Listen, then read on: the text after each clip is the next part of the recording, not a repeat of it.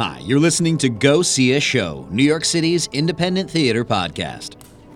I didn't check the stats, but Flux Theater Ensemble has to be deep in the running for company with the most episodes featured on Go See a Show, and that's for good reason. With their most recent production, Am I Dead? The untrue narrative of Anatomical Lewis, the slave, the company offers a retelling of Egyptian myth for the age of Black Lives Matter. Vital stuff, written by playwright Kevin R. Free. I spoke with director Heather Cohn, as well as actors Corey Allen, Alicia Spielman, and Isaiah Tannenbaum after a recent performance. Take a listen. But welcome back. It's another Flux Jam. It's good to have It's always good to have Flux back on the podcast. So welcome back. I have several returning guests and one new guest. New guy, introduce yourself first. Welcome to the podcast. Well, thank you. I'm Corey Allen, playing Osiris and et al. Et al. And we also have returning back. Hi, Alicia Spielman. I'm playing Mrs. John Gray. Isaiah Tannenbaum. I'm playing Isaac. Heather Cohn, I'm playing the director.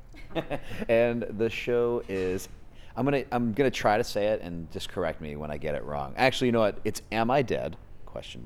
And then give me the second part because I will just screw it up. The untrue narrative of Anatomical Lewis, the slave. Which is a brilliant title and written by the brilliant Kevin R. Free. And I wish we had him here because I'd love to get his perspective on this. But I'm going to make somebody else here describe to me, like, what is Kevin's play? Because I bet you have an interesting pitch. Yeah, that's always, Heather, that's always what happens. The director always has to give it when the playwright is not here. This is what always, you're like she's hiding. I wish you could see this. I wish you could see this podcast audience. What is the play? What is the play like? So how do you describe the play and tell somebody come see Am I Dead? How do you pitch it? Sure. It is a dark comedy, though today's audience, you wouldn't know it because there was like maybe one laugh the whole time. That was me. Thank you. I was for laughing. that. But I felt like I was imposing on fellow audience members. So I was like, okay, I'm gonna tone it down. No, you should have toned it up. Anyway, it explores the history of violence on black bodies over all of time, and takes the Isis-Osiris myth and kind of takes a twist on it, placing three white characters in a imaginative purgatory space where they are charged with rebuilding the bodies of the black men that they have wronged in life. And Isis is sort of their guide, cheerleader almost, to kind of get them through this. And they all from different times in history have come together in this space. And the hope is they will be able to bring Osiris, who will then judge the weight of their wrongdoings and decide their future fate. And sadly, a perennially, what is the word that I'm looking for? Pertinent, is that the word? Topic, and even more so in 2017, thankfully, because we're actually sort of talking about this sort of stuff, which is really great. Which in many ways I feel like is kind of the thrust of the show. I don't think I'm like spoiling anything by saying that, but it's like I love that. The summation for me out of this was like we should probably talk about this shit. So talk to me about this shit. Talk to me about like what you're doing here on stage, because you have several different people in time who have wronged black bodies in some way, and that's some heavy stuff, especially as actors to be dealing with night after night, even if it is getting some laughs. What is this like? Like, what was it like putting the piece together? I will start this. It's a lot. It's, Flux has been developing this piece with Kevin for the last 2 to 2.5 years already. Oh, that's good to know. Like, you worked with Kevin to actually piece the piece. Yeah, he's one of our Flux Forward Playwrights, which is a program that we have created to work with specific playwrights on specific plays. And for this one, Kevin proposed this particular idea to us that we were very excited about, and so 2.5 years ago, and so we've been developing it for until now, until you see what this production is, and it's a lot. We've seen a lot of different versions of this, and it's developed over the course of the last 2.5 years. I have to say, 2.5 years ago when we were, kind of like starting to workshop it, it felt, of course, race is a very important topic. There's still so much that, we need to remember what had happened, and we need to learn from our mistakes in the past as far as the United States goes and the world. But the last few months in particular, it's become, unfortunately, so even more important because of what's happening in politics in the U.S. today. So we started this a long time ago, not realizing that how actually important it will be right now when we're producing it, which is crazy to think about. Yeah, again, it's sad that it's always relevant, these sorts of things. So have you all been tied to these roles since you were developing? I have, Alicia has, and Lori, who plays Isis, has. They were written for us. Past podcast guest, Lori, yeah. But Corey and Anna have come in more recently. And have really made the roles their own in a really great way. Roles plural for you, Corey, which was really fun to watch. It must have been a great challenge. Indeed. It was very interesting to read the play and come at it with no preconceived idea of what the thing was supposed to be, and sort of discover it through the rehearsal process, who each of these individual people, Lewis, Keith, Cy, and then a couple of others who I won't spoil. They make appearances as well. And then finally Osiris, and how Osiris pieces all of these people together. It really is playing 6 different parts at the same time. And quick changing, sometimes on stage. In a moment. In a moment, with no costume change. It's a light change and a sound cue and a shift in body or posture. And it's the way that Kevin has written it. So it's not just this production. I think whoever goes on to produce this play will have to figure out a way to articulate all of those lives in a heartbeat or a light shift. It's beautiful stuff, and there is one costume change, right? Did I notice that? Yes. Okay, good. All right, no spoilers, but it was beautiful. It was really cool. I actually didn't notice it during tech. It was Oh, really? No, it was like one of those things where like it hit me during one of the shows. I was like, oh wow. So it's pretty subtle, but once you see it, it's subtle real but very nice. effective. Yeah.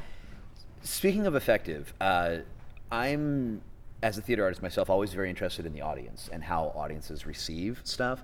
We've already heard, there's especially with such difficult material, it can be hard to get an audience to laugh when you're talking about the destruction of black bodies. That's a very difficult pill. You want to give it some sugar to take the pill, but it's sometimes even that's not enough to get people to laugh along, no matter how funny it is. And there were some really funny moments and great lines that Kevin's written for you. Apart from just that humor component, what have audience reactions been like? I mean, what are you hearing from people post-show? Are there reactions internally that have surprised you? Well, I will say that every show has been incredibly different based on the people in the room and their energy. Every night, each audience's energy really brings a different light to the play.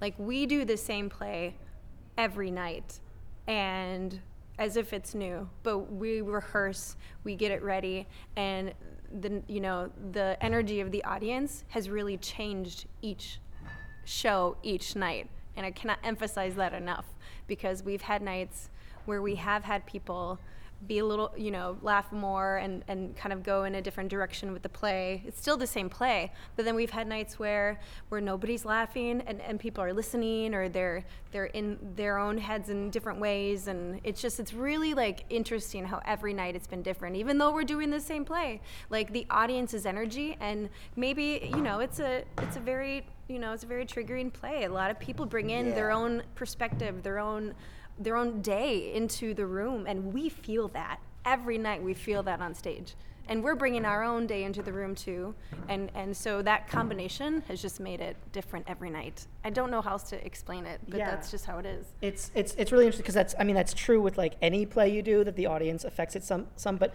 I feel like this play in particular, because the call to action is so deep, and it's so embedded in how we are walking around all the time, that we feel that wave from the audience in a way that I've not really, it affects me a lot more than other shows. You said a very interesting phrase in there, Isaiah, call to action. And I think maybe I spoiled this a little bit because I led with this. But it felt to me that the call to action of this play was like, get into the murky soup of this conversation and swim around and be uncomfortable.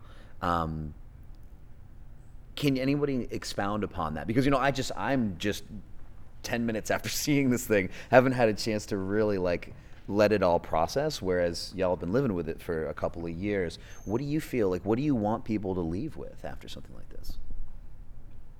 Well, I think what Kevin gives us the canvas to discuss is the ways that denial functions for a variety of people. And I think if we're looking at Mrs. John Gray, we're looking at Isaac, we're looking at Tatiana, or even Isis in her own way, how they choose to view their own reality, accept it or deny it, is interesting. And I think the audience is forced to kind of decide, which approach do I take? And if I'm watching that character and suddenly I don't like that character, but I recognize something about myself in that character, what does that force me to do? I think for my track with all of these men, I try to figure out where is Keith in Cy and vice versa, or Neil or any of the other characters. And I think that there are slices, little glimmers of all of us in each other. And I think that what Kevin is giving us the opportunity to do with this play is to just, even if it's subtly and a little bit, peel the lid back and then close it up, is that me? Could it be me? And if it is, what can I do to change that? How can I start to change that? This sort of going off of that is less for me about what the audience should take away or do, but I think even just the process for us, it was not an easy process. And I think that I learned so much, and sort of what you're saying is like, yes, you have to have the conversation, and sometimes as hard as that is, or as much as you fumble through the conversation, that this play reminds us that the conversation has to be happening, and that was definitely true in so many times throughout the process, and different dynamics and how relationships played out, and everything. And I remember when I was interviewing, we had a community engagement organizer on this play, dramaturg / community engagement organizer, and I remember I did a series of phone interviews with them, and kind of having to be on the phone, and P.S., I am a white director directing this play, and sort of owning that and talking about what that meant. And there were definitely times in this process where I thought why is a white person directing this play? But also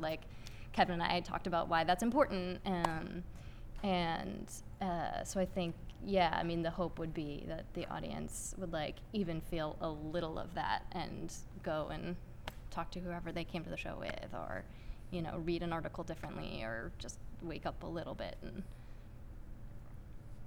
I'm sure you've had some good conversations after the show, and not just amongst yourselves, correct? People talk to us after the show. Those who can. There's been a lot of oh, okay, all right, that kind of reaction, and there've been more effusive reactions. But it sounds like I like the way you put it about peeking underneath and saying looking at these things and examine am I in there? Is there part of me there? Because it sounds like in another, to extend that metaphor, it's this play in some ways that kind of opens the door and says okay, look inside and let's talk about it. Talk about it. Well, I think it's interesting that Kevin chooses to put the people on trial that he does. We don't have the poster children for racism in this play. They're in another room. They're in a different place. We've got a Southern woman who, history has been very kind to white women from the antebellum South. We have a young gay man from the 80s in this country, and then we have Tatiana. I don't want to spoil too much about who she is. But another shout out to the costume designer, because the moment you see her, you know exactly who she is, which is really great. Even if you don't read the program note, read the program note. Please read the program note, unless you have really studied your Egyptian history. Yeah. But like, let them see it when it comes in, because it's pretty cool. But yeah, you're right. Like, these are not the people. And so Sorry, we have to look at it differently. Like, she's not the leader of the Ku Klux Klan. Exactly. This is not, I don't know his name, Milo, what is his name? Yiannopoulos. Yiannopoulos. Yeah. Those characters are easier to sort of pinpoint and to go, that's a villain. I don't identify with them. I don't care who they are. What Kevin manages to do is create lives that we both dislike and probably do like a little bit. And identify with. Which is far stickier. And then he throws into that questions of race, questions of religion, questions of sexual identity, questions of how even a black woman interacts with black men and how that relationship can help or hurt black men. So no one gets off the hook, so to speak. And I think that is where, unfortunately, November 9th, was it last year? that's where we woke up. We woke up in a place where all of the allegiances that we thought that we had came into question. And I think that's what this play is forcing us to continue that conversation about. Mm-hmm. Well, it's a sticky and difficult question and a sticky and difficult conversation, but I think we've kind of gotten to the point where it's like, yeah, we're at the very least, Flux is helping us to have that conversation. So thank you all so much for lovely work. The show is Am I Dead? The Untrue Narrative of Anatomical Lewis, the Slave. Yeah. Did I get it right? Yes! It's great stuff from Kevin R. Free, and you can find this at the 14th Street Y. How long are you guys here? Till Saturday, October 21st. We will be here every night except Thursday night. Fluxtheater.org, theater with an R-E, correct? Yes. See, this is how often y'all have been on the podcast. Now I got your website down. It's great to have you all back. Nice to meet you, sir. Nice to meet you. And thanks for the work. Thank you. Thank you. Thank you. Thank you, Heather, Corey, Alicia, and Isaiah for hanging out after the show to chat. You can catch Am I Dead? The Untrue Narrative of Anatomical Lewis, the Slave, at the theater at the 14th Street Y, 344 East 14th Street in Manhattan through October 21st, 2017. Head to fluxtheater.org, and again, that's theater with an R-E, for a link to tickets and more information. Thanks to you for listening into the podcast. If you dig it, please give it a like on Facebook, facebook.com/GoSeeAShow. Follow at Go See a Show on Twitter, and rate and or comment on the show's Apple Podcasts page. Until next time, go see a show. Beautiful stuff. Yay. Thank you. Thank you so much. Of course. It's great to be back.